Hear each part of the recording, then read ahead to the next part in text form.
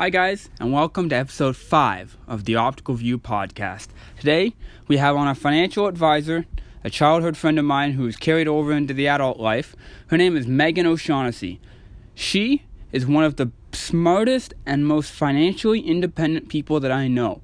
You can learn a lot from this episode, or if you just want to refresh your memory, if you have any questions, please reach out to her. All of her links are going to be in the description below. Alright, check her out. Also, reminder guys, if you haven't listened to the last episode, give that one a listen. Alright, we have a big giveaway going on at the end. Alright, so tune into that. Thanks, and I hope you guys enjoy it.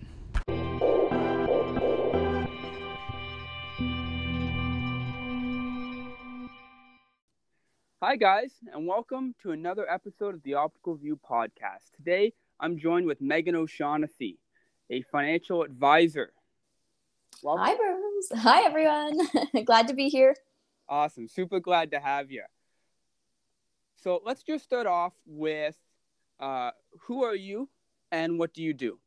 Sure. So as Burroughs mentioned, my name is Megan O'Shaughnessy. I am a financial security advisor with a small firm in Boneville called Q&L Financial.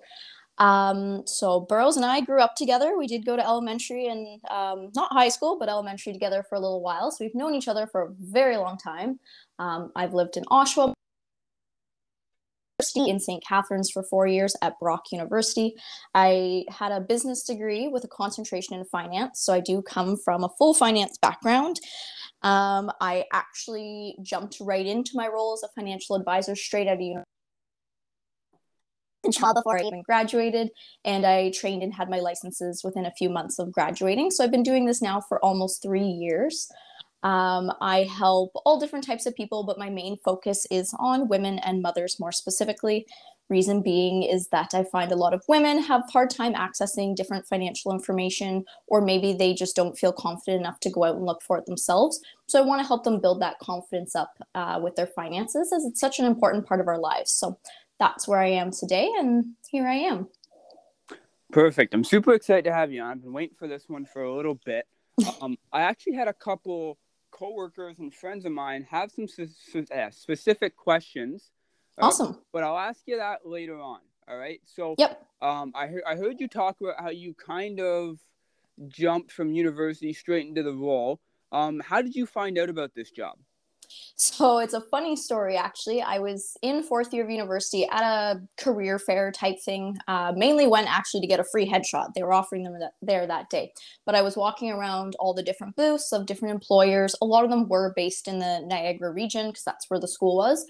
But there's this one table, and this lady was wearing the exact same shirt as me. So I walked up to her, said, "Oh my God, nice shirt." And she said same thing back. And then she told me about the company, which was Freedom 55 Financial. What the company was, and I didn't even know that they were a company that had financial advisors. So it's really funny because I knew that's what I wanted to do, but had no clue about this company or this table. So it all was kind of out of fate that we just happened to be wearing the same shirt. And she sent my information to the Pickering head office.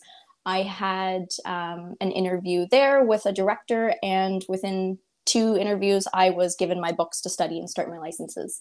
So it is pretty funny how that kind of landed into my lap, just being at a university fair.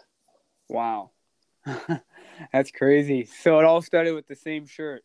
Yep, all with the same shirt, which I still have, and it was the one in my first, I guess you could say, professional headshot. Wow. So, you said you were living in, I forget where. St. Catharines? St. Catharines, right? Yep. So you had to drive to Pickering to go in for the interview? Yes, I did. So it was actually the end of March in 2019. So I was just before final exams in fourth year there in April. But I believe I was already back because of either might have been my birthday, which is beginning of April, or Easter or something like that. But I was already back in Oshawa. So I was here and had one of the interviews. I did have to drive down from St. Catharines for the second one, I believe. Wow. And I guess it worked out, so it's worth the drive. It was very much worth the drive. So you mentioned that you've recently been focusing on women and single mothers, right? So what kind of services do you provide to everyone? It's like I truly believe in financial education, which is why I do work with pretty much anyone from any background, any availability of finances, knowledge, what they already have. So my social medias tend to focus on just getting information out there to the masses, because again, I feel like those that don't have the financial information maybe don't feel confident get it out to them on a platform that's easy, entertaining, and again, kind of enough information that it can apply to the masses. But when it comes to my specific target market, so we're looking more at specific things that deal with families. So protecting your income, protecting your children's future, making sure that, again, that piece of like confidence and peace of mind, that everything that you're doing today is setting you up for the future that you want. Now, obviously, I don't only work with women and moms and families. I do work with a great deal of different people. And a lot of it does start with that financial literacy piece. First, a lot of people just come to me with questions, and then that's how we build the relationship together. And from there, if they start to want to actually take action, then I help them implement some sort of plan that they can, start saving, start investing, start working towards whatever their goals are. Wow. Where do you find most of your leads come from? So it's a different mix. I've found a lot of referrals over the last year have been big for me. So current clients that I already have reached out saying, I thought of so and so. Here's their information.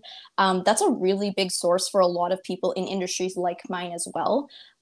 Is you make your client happy enough that they want to talk to their friends and family about you. So that's really awesome, because I also get very similar clients from my clients, right? So I worked with this one specific mom, I'm probably going to get referrals to other moms just like her.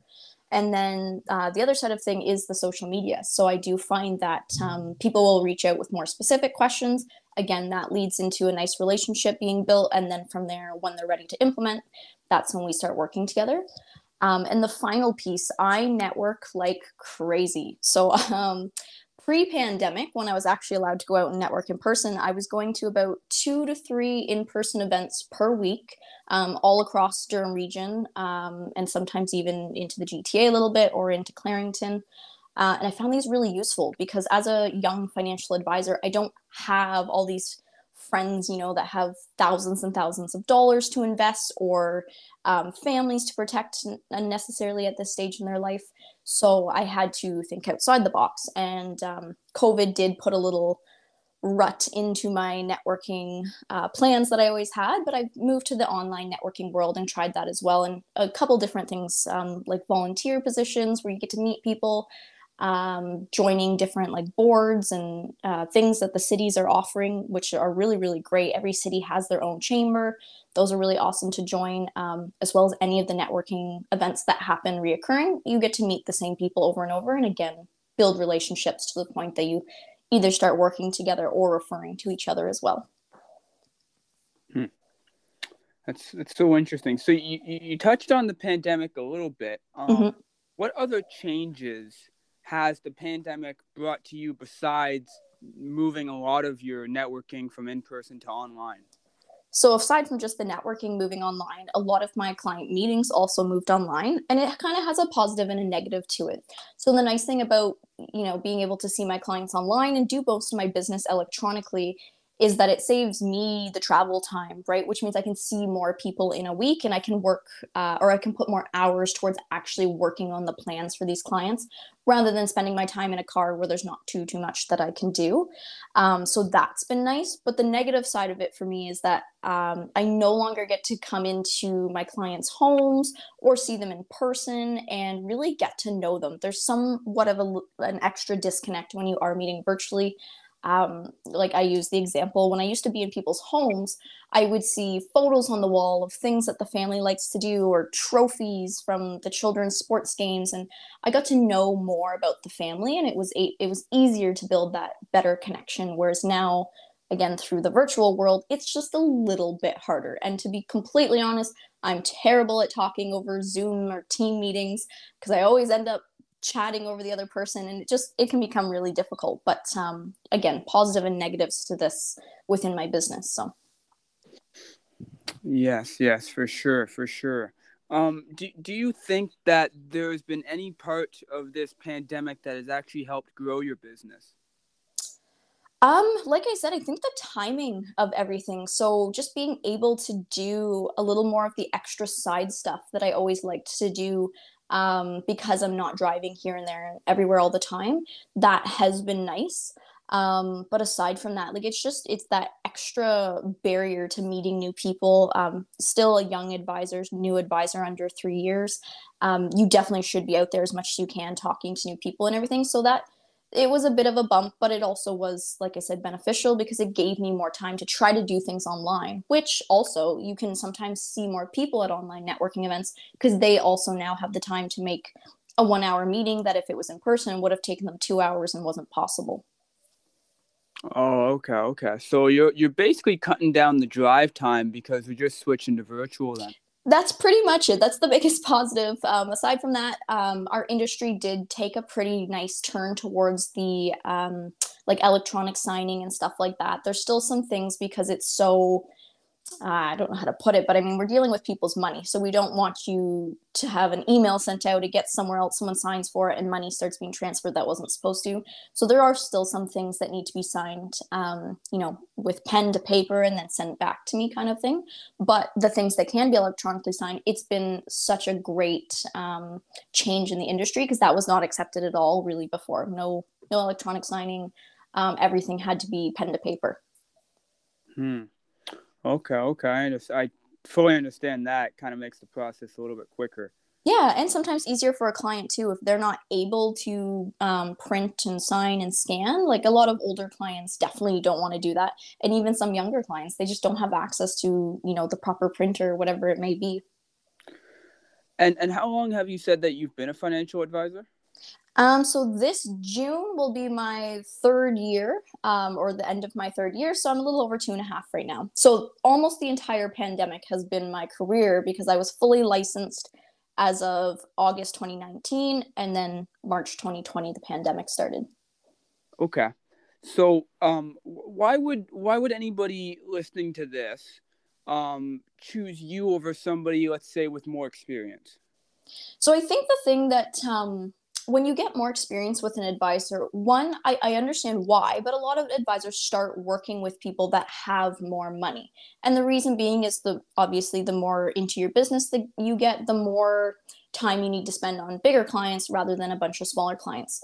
Whereas myself, I'm working with like a client that literally is starting from $0, maybe has $25 a month to put away, to people that have, $1 million of assets already. They're entering retirement, they're going to start to pull income out of that. And I see, from A to Z and everything in between. So my knowledge and my skills with working with the different types of people is very fresh because I'm seeing all those different types of people all the time. Whereas someone with more experience, like I said, might only be sitting now with these people who have already accumulated all of their wealth and are pretty much at the end of their line and starting to draw income out of that. So for me, again, it's that fresh perspective on everything. The other side of it as well would simply be that I work a little extra hard, right? Like I'm still trying to grow my name and my business, because as a financial advisor, you're more or less selling yourself rather than your services and your products. So that's why I also focus on the financial literacy because I think that's so important, and it definitely sets me apart from other advisors. I mean, if you go look for financial advisors on social media, you're not going to find very many, and when you do, they don't offer much information on their socials. So that's kind of what sets me apart. And I'm a very lively person, love people, love talking to people. So I think, especially with the women market, that really helps as well. There's studies that have just shown that women never want to take hold of their finances because, again, like they're either scared or not confident enough. And I think sometimes those really experienced, let's say a 50-year-old male advisor, they're a little scarier to go to, right? And I actually just had someone tell me a story about their 21-year-old daughter who went to see the father's financial advisor, who again is an older man, who works with all bigger clients. And she felt a little uncomfortable asking her questions. Like, she has OSAP and she's just starting to save. So I can work with both ends of the spectrum and make them feel comfortable working with me. Wow. So would you say that the financial advisor market, if you will, is primarily male dominated? Yeah, so it still is. I actually just was reading some articles not too long ago, and one of the last updated numbers I saw is that within all of Canada, only 23% of financial advisors are women. So it's still a very, very male dominated market. But what I think you're going to start to see, and not only male dominated, actually, it's also like an age discrepancy because the average age of a financial advisor is generally 50 plus. So what we're seeing is a lot of those older advisors are now leaving their practices, which is opening up this awesome space for younger and even female advisors to come in, because now there is that need for that different demographic of advisor, and especially as those older advisors start to transition out of the business as well. Okay. And if there is somebody listening to this, right, who has, let's say, an older client, or sorry, an older advisor, Mm-hmm. and maybe not their preferred gender, like you mentioned, how easy is it to switch? Switching really isn't that hard. So what I always recommend, like let's say you're unhappy with your current advisor, make a list of what makes you unhappy with them, right? Because you don't want to repeat any of those negatives with the next advisor you choose. And then once you have that list, go out and look for a couple different advisors that are going to check those boxes that you need and not check the boxes that you don't want.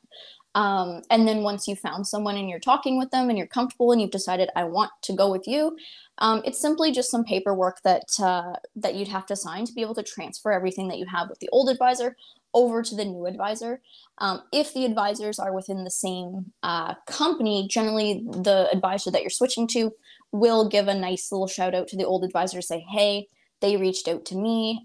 They do want to switch. I'm just letting you know. And then you transfer the assets over to yourself for the products that they have. So it's not really too difficult. It's just, again, make sure that the next one you pick is the one you do want to work with. So you're not always switching. Got it. Got it. Now this is a question that I've actually had a couple coworkers of mine ask me. Mm-hmm. How do you get paid? Like, am I gonna be throwing $1,000 and you get 50 or you get 100? So I'm so happy you brought this question up because I get asked all the time, and I do think it's a massive barrier to people even reaching out to me sometimes. So if I have a meeting with someone and we're just having a conversation, there is never ever a bill that I'm leaving for them to pay. They're not giving me $1,000, $50, whatever it is. And then even when we start to work together, there's never a time that I charge a straight fee. So technically, to work with me, you're not paying anything additional, let's say, aside from what's already built into the products. So on the investment side of things, I deal with two different types of investments. So I do mutual funds as well as segregated funds. They're very similar. I'm not going to get into them too much, but within each of those types of investments, there's something called a management expense ratio. So in the industry, we just call it an MER. With every single mutual fund out there, every segregated fund, they all have their own MER built into them. This is the same if you work with an advisor like myself that's independent. It's the same if you work with an advisor at the bank. All of these, if I offered a bank's fund, that same MER is built into it. So within that MER, it pays three different people. A portion of it will pay the fund managers. So they're the ones that are doing your buying and selling of the different assets within the investment. So they choose, what stocks and what bonds and everything like that they're going to hold. And then they're also paying, that MER is paying the fund company. So they're the ones that sponsor the fund and technically, let's say, own the fund. And then the final piece is what comes to the advisor. So it's a small percentage that's already built in. I get paid on a monthly basis. So it'd be a 12th of what the overall MER percentage is that I get. And it pays me on a monthly basis based on the amount of assets that I have under management from you. So let's say that you had $10,000 with me. I'm being paid based on the fact that you have $10,000 with me. And that's coming from that MER.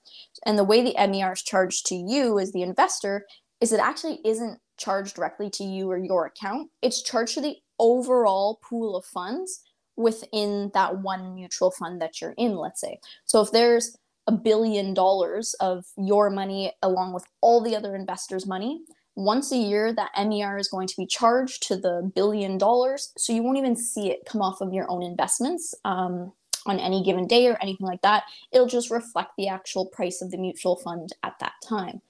So that's how I get paid. So again, nothing extra coming out of your pocket. If you work with a bank advisor and you come to me, if I brought your portfolio right over, absolutely nothing would change, no additional fees in there.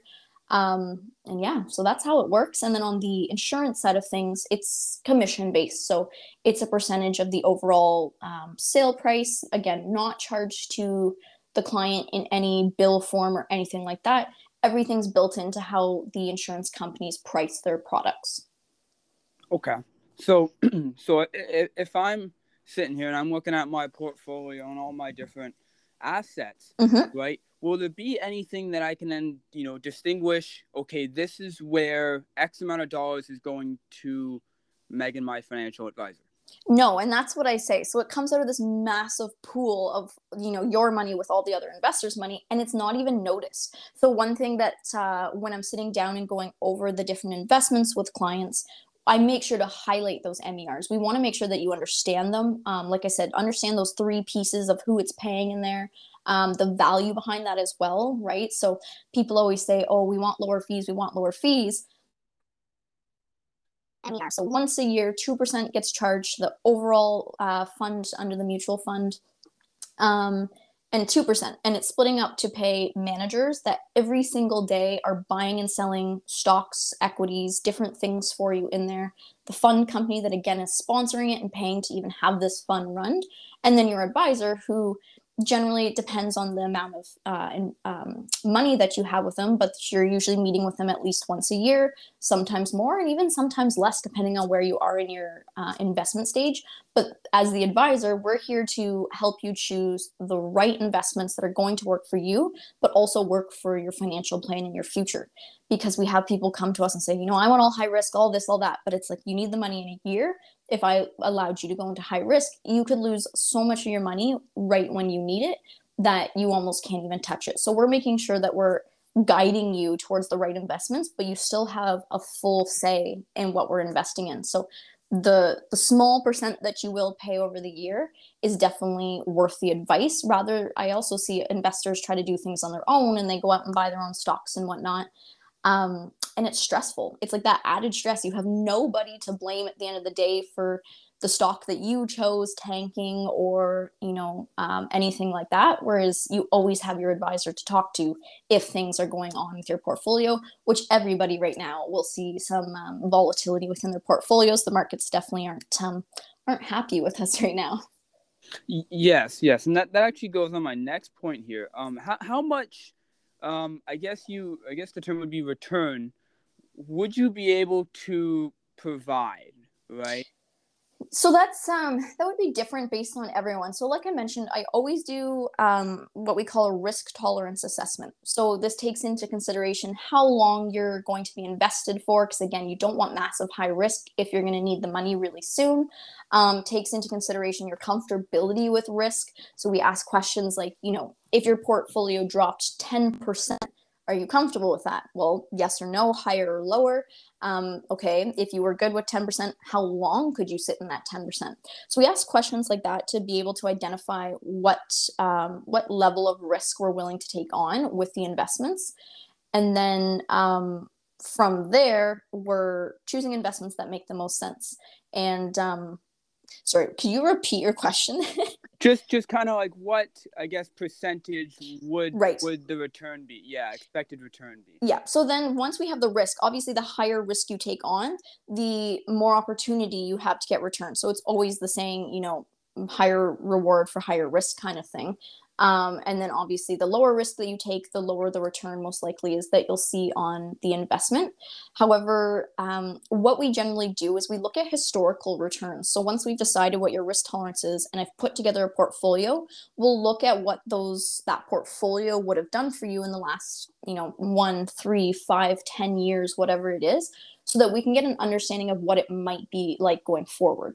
But with mutual funds and segregated funds, you can see returns. You can still see negative returns in them. Again, they're still invested in the market. If the overall market's not doing great, then your return can still be a negative at the end of the year. But you can also see crazy positives. I saw some funds in 2020 and 2021 get like 80% returns on one fund. So it's really anywhere from some sort of negative to a really high positive. Wow. Okay. I wanted to go back and touch on this. So you mentioned you do a lot of social media. I have you on social media, and I 100% agree. What do you find, I guess, is the benefit and return of that social media? So I get a lot of praises on the social media. And I think even though, and this is when I'm meeting people in person, I get the praises, right? So not too often, but I think what people really enjoy about my social media is just that, like I mentioned before, like the easiest way to get some financial tips and tricks. And not only that, so there's tons of accounts out there that do give tips and tricks for their finances, but a lot of them aren't advisors. So at the end of the day, they can't do anything with or for you, even if you wanted to. You may see money coaches out there, and they also have social medias that would be very similar. But again, on the money coaching side of thing, they're more or less being paid to tell you how to properly manage your money. But again, they can't do the investing with you in most cases. There's a lot that they can't do with you. So I think the value of my social media is when someone finally has that light go off in their head and they're like, Megan just said something, it struck a chord with me, I need to talk to her now. That to me is the benefit of social media, is when people finally say, Megan, you talked me into it. I'm ready. I feel like I want to gain this confidence now. Let's start working together. Okay. And rolling off of that, how many hours a week do you say you put into this, the social media? So I actually run 3 social media accounts, so it's a little more than just my own that I'm putting the time into. I would definitely say it takes a couple hours. It also depends what types of things I'm doing.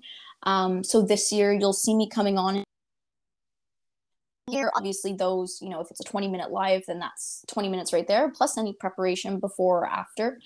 Um, but yeah, I would say approximately like maybe 3 hours a week. It's also nice with social media, in my opinion, because I find at nighttime, if I'm on my phone, like the average person is, I'm also learning about things that I can share with my audience from other accounts and whatnot.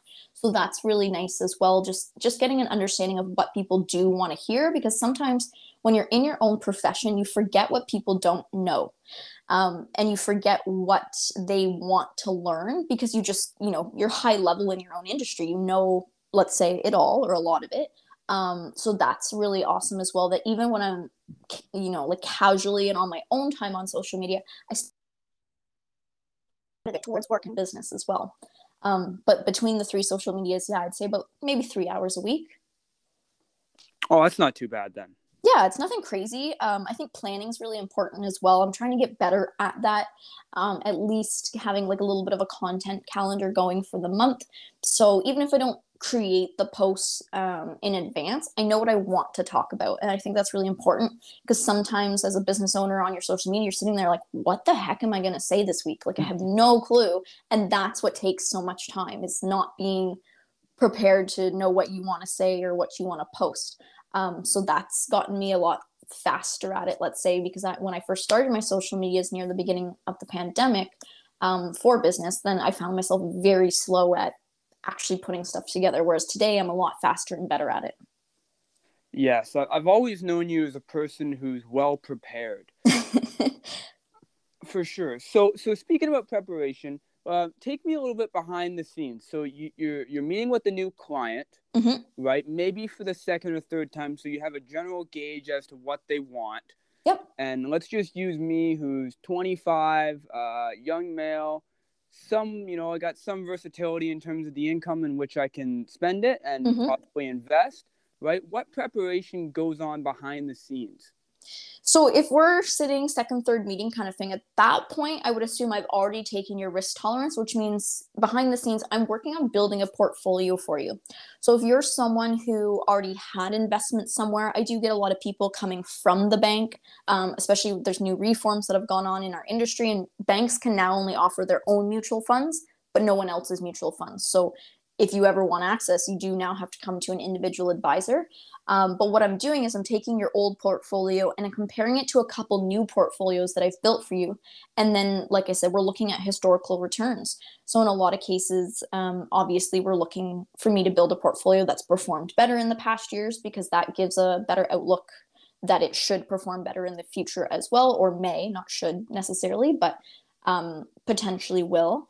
Putting together some information for the client to look at. Like I said, I go over different things within the funds. So prepping those, we call them fund facts for every single fund, prepping those, highlighting the things that I want the clients to be able to look at, or, keep on their own time to kind of look back later at. I think that's another big thing, as well as giving the client a package or something, let's say that, a year down the line, they're like, what the heck did I invest in? Like, what am I doing?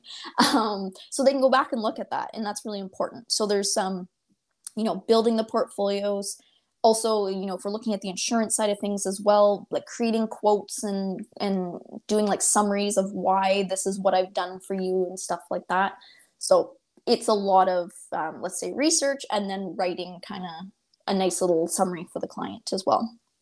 Okay, I definitely want to touch on the insurance aspect. Let's just pull it back a minute here. So, the different portfolios you mentioned before, there's different sectors, and I know this for myself. I'm also investing with you, but when there's different sectors, can you break that down a little bit for us?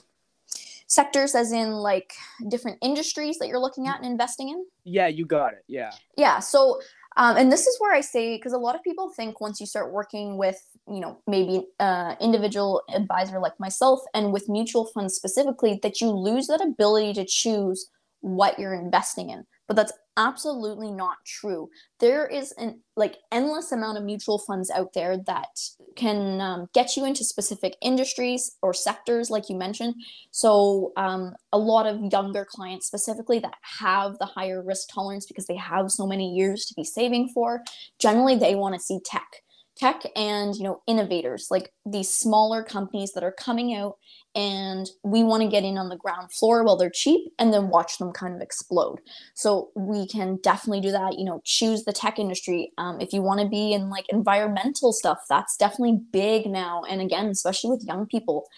So only investing in companies that are environmentally conscious, right? Like not polluting or not using child labor or soliciting specific types of products that just aren't really good for the, human race, let's say. So you can pretty much choose anywhere. And aside from industries, you can also choose location. So a lot of people might say, I don't like anything that's going on over in Europe and Asia and all that stuff. Let's stay North America. Perfect. You can choose that. You can be invested, like 99% only in North America, with maybe one little thing falling somewhere outside of that, but it's all your choice.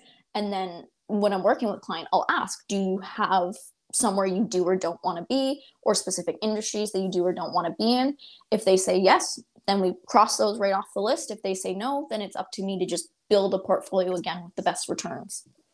Okay, perfect. And the last thing here, this is again another question I received from somebody. Can you explain what dividends and the 401k are? So I'll start with the 401k just to clear that up for everybody. 401k is American. So it's kind of like the RRSP, or the Registered Retirement Savings Plan, here in Canada. And you'll hear a lot about the 401k because in the States, that's what a lot of employers offer, is a 401k. And then you'll hear something like an employer match that goes on within your 401k. So what that means is, off of every single paycheck, generally you pick a percentage of your overall income that you want to go into this account. Again, we'll talk Canadian terms. So into your RRSP with the company, we would call it a group RSP. You choose a percentage of your income. It goes directly into there. Usually, sometimes you get a say in what the investments are, sometimes you don't. But if there's an employer match up to a certain percentage, they will give you, so let's say it's 3%. If you put 3% in, they also put 3% in for you. So it's actually like an additional part of your overall salary and your package with the company. And if you're not taking advantage of that, you're throwing away free money pretty much. Now, there's obviously cases where people can't afford to put that couple percent away. But I always say, try your best to get to that employer match if you're offered one, because it's either free money or 100% return guaranteed, either way that you look at it. So yeah, 401k is American. RSP is what we consider it here in Canada. And then you might have heard with those terms, the employer match as well. And the other term you asked about? Dividend, like dividends. Yeah. So dividends,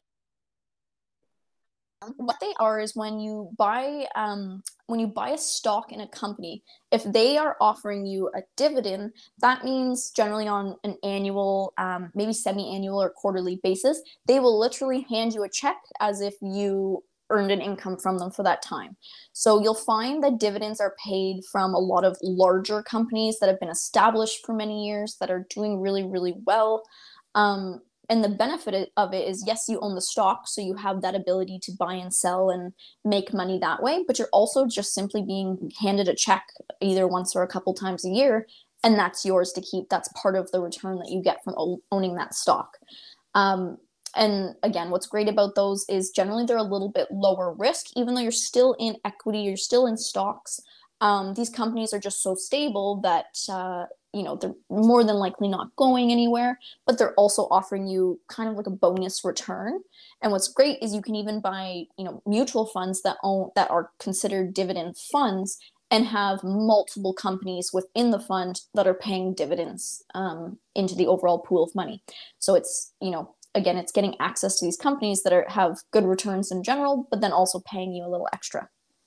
Okay, and can you give us an example, or maybe two of these big companies? So specifically, I can think of one here in Canada. I believe they're still offering the dividends. So this is another thing with the dividends. The company has the ability to stop the dividends at any time, raise the dividends, lower the dividends. What we've seen a lot throughout COVID is companies lowering their dividends because they weren't performing so well at the beginning of COVID. They could no longer pay their investors the same amount of money. But we definitely saw, like, Canadian Tire is a really good example here in Canada. Huge company, been around for, however long. It's a core business within Canada, and they definitely pay dividends out because they perform so well. They have had investors for many, many years. So that's a good example of one. Another one that is here in Canada is OnBridge, or OnBridge, which would be like your what would you say here? Yeah, utilities. Yes, thank you. Utilities. That's the word I'm looking for. Like a utilities type company. So same thing, been around for a long time, very stable, good industry to be in as well for themselves. So they pay dividends to their investors as well. Perfect. So I guess my next question, before I do want to move on to insurance, but if we, and I guess specifically you and whoever the portfolio is with, they've decided, okay, we want to go towards, I don't even know what I guess, gas and utilities. Mm-hmm.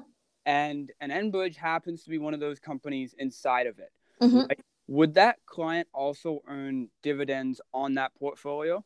So the way, when you're in a mutual fund and it's, let's say, a dividend type fund, the way it works is, again, your money's pooled with all this other investors' money. And when the dividend's paid, it's paid into the pool of funds. So similar to a stock, a mutual fund has a price on it, and you buy in at a certain price. And the way that your mutual fund's worth more is that price fluctuates either up or down. It can be worth less, like I mentioned before as well.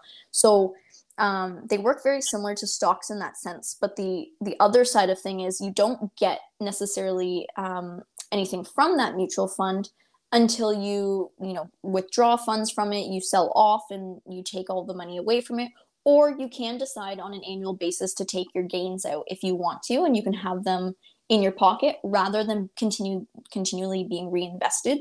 But if you let it be reinvested, then you're getting compounding returns, right? Because the money that's grown is now going to grow, and it snowballs into this massive wealth at some point. Compounded interest. Got it. Yeah.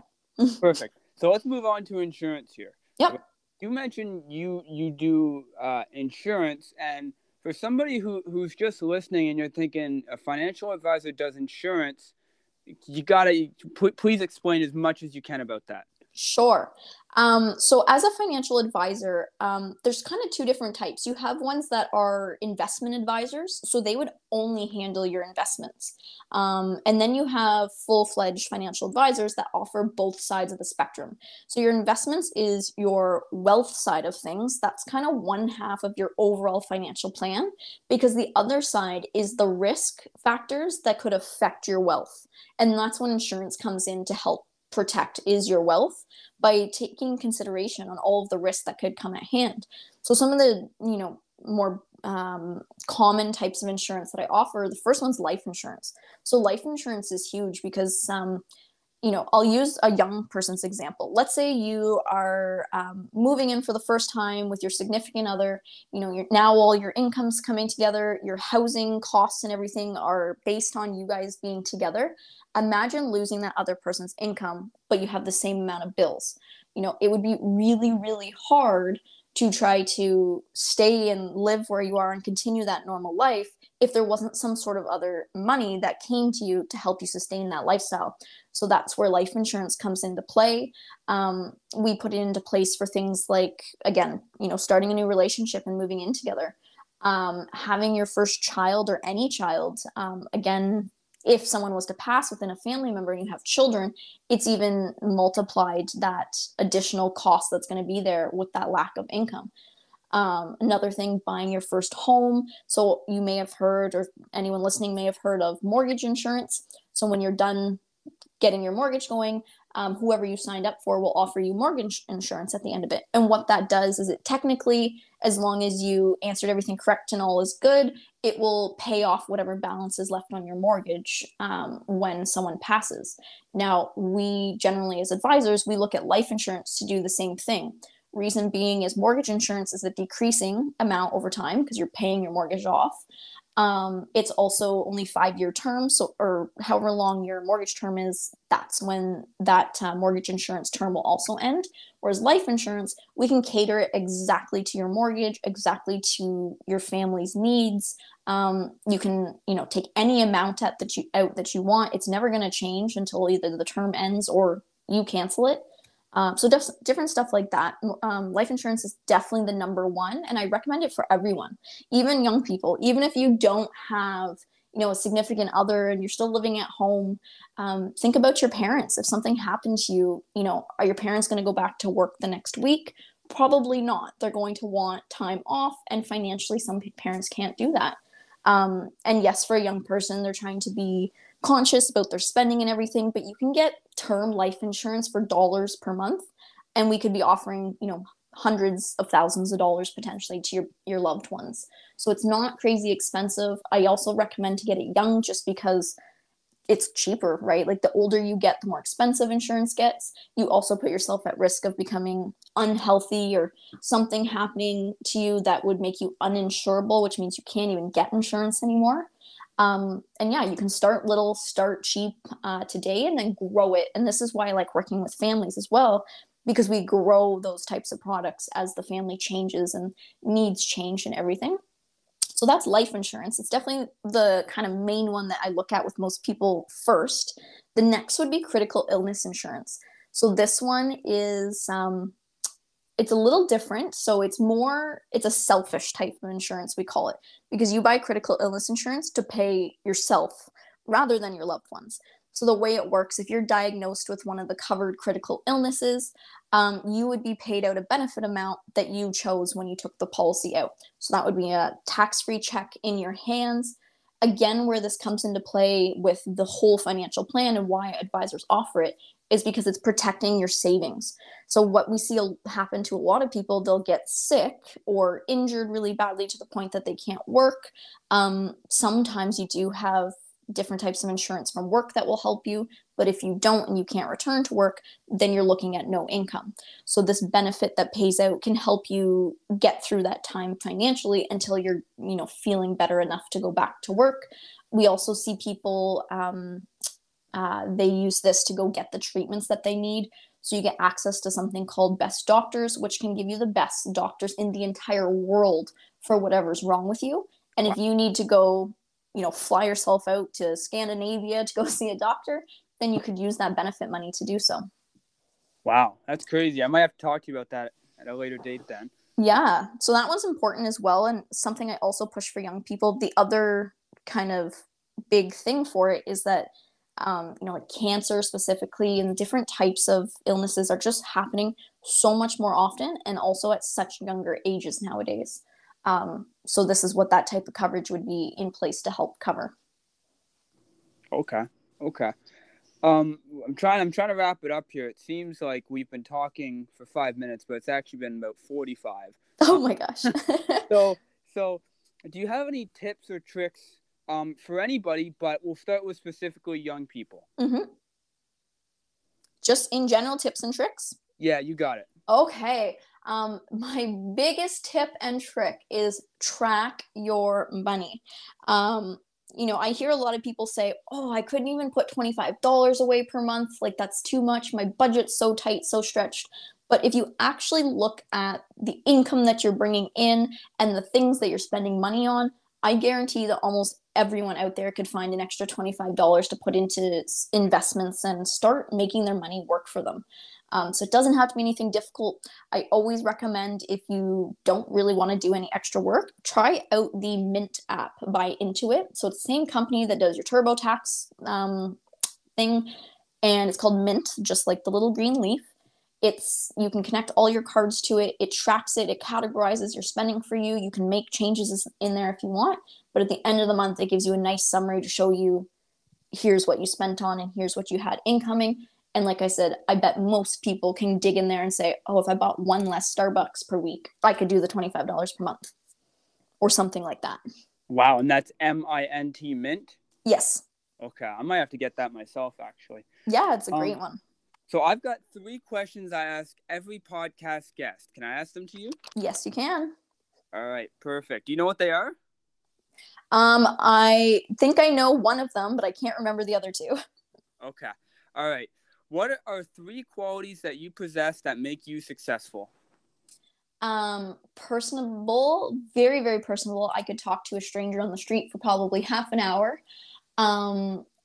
Hardworking. Like I said, there's stuff that goes on in the background for clients and stuff that I never get paid for. A lot of things I do, and just in the end, it was free. And I think that kind of ties into the third one, which would just be caring overall. Like, this is why I put financial literacy out there. I don't make anything from doing it. I just simply really want to share it. So those are my 3. I love that. Interesting you chose those 3. I was thinking of definitely another 3 for you, but I like those ones. What is something that, if you could go back in time and tell your younger self, what's something that you would go back in time and tell your younger self? Network sooner. So if I had in university gone to all the networking events that they offered and started meeting people then and there, I think I would have had a lot easier time transitioning into this type of business. And I say this for anyone, like, if you have a salary job and it doesn't matter, you don't need to get clients, just go network. So I actually volunteer for a young person networking committee for the Whitby Chamber of Commerce. It's called ConXGen. So we host events a couple times a year that's targeted for people under 30. So I highly recommend you guys check that out on the Whitby Chamber events page and come on out. I have one. I believe we're going to be moving it into March, an in-person event in Whitby, where I'll be there with 2 other financial advisors to just have drinks and talk, and you can ask any questions that you want. Okay, perfect. Now I'm going to move on to the third one, but I heard you mention Chamber of Commerce for Whitby. What can you tell us about that? So every city has its own chamber of commerce. I specifically went into Whitby's. To be honest, I don't even know why. I'm not from Whitby. My office isn't in Whitby, nothing like that. But I did work for the town of Whitby when I was a student, so I have that connection there. But I would say the chamber in Whitby is definitely one of the they do a lot there. And the reason that I started volunteering with the ConXGen is because I did go to some of their in-person events before the pandemic happened, and I loved going to them. Like, I think they're great. And like I said, whether you're a business owner or an employee somewhere, it's so important to just get out and network and talk to people. So I started volunteering for, again, the ConXGen, specifically under 30, to try to come up with new networking ideas that are more fun, more enticing for people to come out to, and don't feel like they're just coming to, sit and talk with a name tag on, kind of thing. Okay, and what does ConXGen stand for? So it's like connecting the Gen X's, I guess you could say. And it's sponsored by, I believe it's RBC sponsors it. So they help fund some of these events. They promote it. They're very much into promoting networking, again, for under 30s in general. Okay. Perfect. Back to my last question here. That just really intrigued me, so I had to learn more about it. What is something that you wish you could tell everyone you meet? Oh boy, something I wish I could tell everyone I meet. Oh my gosh, you have me stumped, Burrows. I don't know. I guess just take it one day at a time, but don't forget to plan for the future. Like we live in the moment, but you can't forget about the future because, things are only going to get more expensive, harder. Like everything's just going to change as we go along. So we might as well plan for it now rather than only living in the moment and putting no thought into where we're going to be, 1 year from now, 5 years from now, or 10 years from now. Okay. I love that. Now, that was supposed to be my last question, but you actually just drove into another question, so I gotta ask it to you, all right? Yeah. Where do you see yourself in 1, 3, and 5 years? Oh, so in 1 year, I really want to start exploding more into the mom market. So I'm starting to connect with other businesses and groups and whatnot that focus on moms to try to bring things to them that I can offer. Again, even just if it's like a lunch and learn or a quick seminar that maybe moms have all these questions that they have for a financial advisor like person, but again, maybe don't have the time, don't have the confidence, don't even know where to go to ask these questions. I'd really like to be in that space a lot more within the next year. 3 years, just killing it with that demographic. That's where I want to be. I truly love working with the moms and families in general, because like I said, getting that protection in place for a whole family and growing with them. So and then you said 5 years. My biggest thing is that I'm a young advisor. I'm here for so many years. If I got a client today that's also 25, guess what? We'll be in it for the next 25, 30, 35 years together. And how cool is that you could say you had your advisor from your first advisor you ever had to pretty much, entering retirement or whatever, passing, even multi-generational, right? Like I see some clients unfortunately pass, but then we get their children as clients or their grandchildren as clients as well. And that's just cool. So I want to make sure that, I'm sitting with my clients for the next 5 years that I already have, and then beyond that. Perfect. I love it. Where can people find you? So my social media is Facebook, Instagram. It's Financial Advisor Megan. I can be found there. My company also does have a website, so that's qndlfinancialservices.com. I can be found there, and then I'm pretty sure my phone number, email, everything is posted on all of those, and you guys can reach out anytime. So Financial Advisor Megan, that's it? Yep. Perfect. And do you give out your phone number, or do they have to go track it down? It's definitely out there. It's everywhere. If you want it now, I can give it to you. It's already online. So. Perfect. Do you have any questions for me? What other guests are you looking to get on here in the next year? Maybe I have some people to send you. Well, I always love new names. Next week, I actually have a mortgage agent. Nice. My favorite. Oh, yeah, that's going to be a good one. After that, I've already been in talks with a couple other athletes, but I'm trying to get away from athletes and move towards small business. Mm-hmm. So I have a property owner who I've been talking to, and they're definitely interested. It's just a matter of the timing. Mm-hmm. So that's going to be pretty interesting. A real estate agent's coming up. Got some huge questions, especially being a young person myself. What is kind of the plan moving forward, and maybe they can give me a bit of my vision, my future. Right.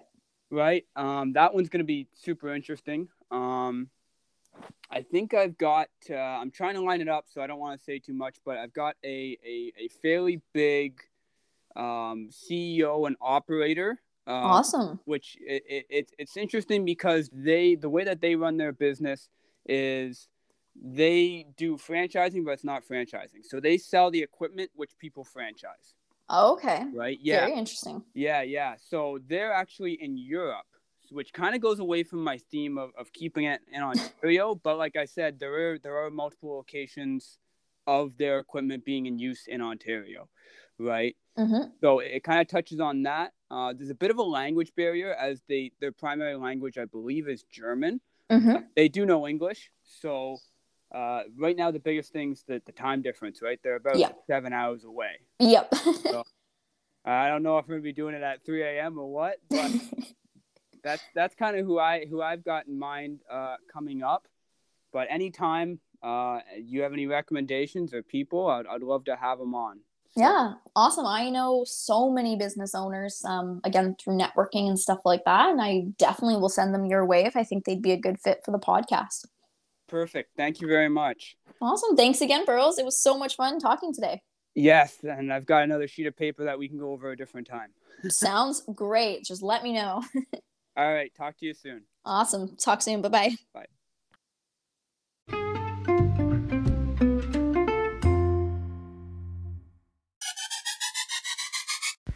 Thanks for listening, guys. Please don't forget to like and share this. I'm trying to get this to everybody.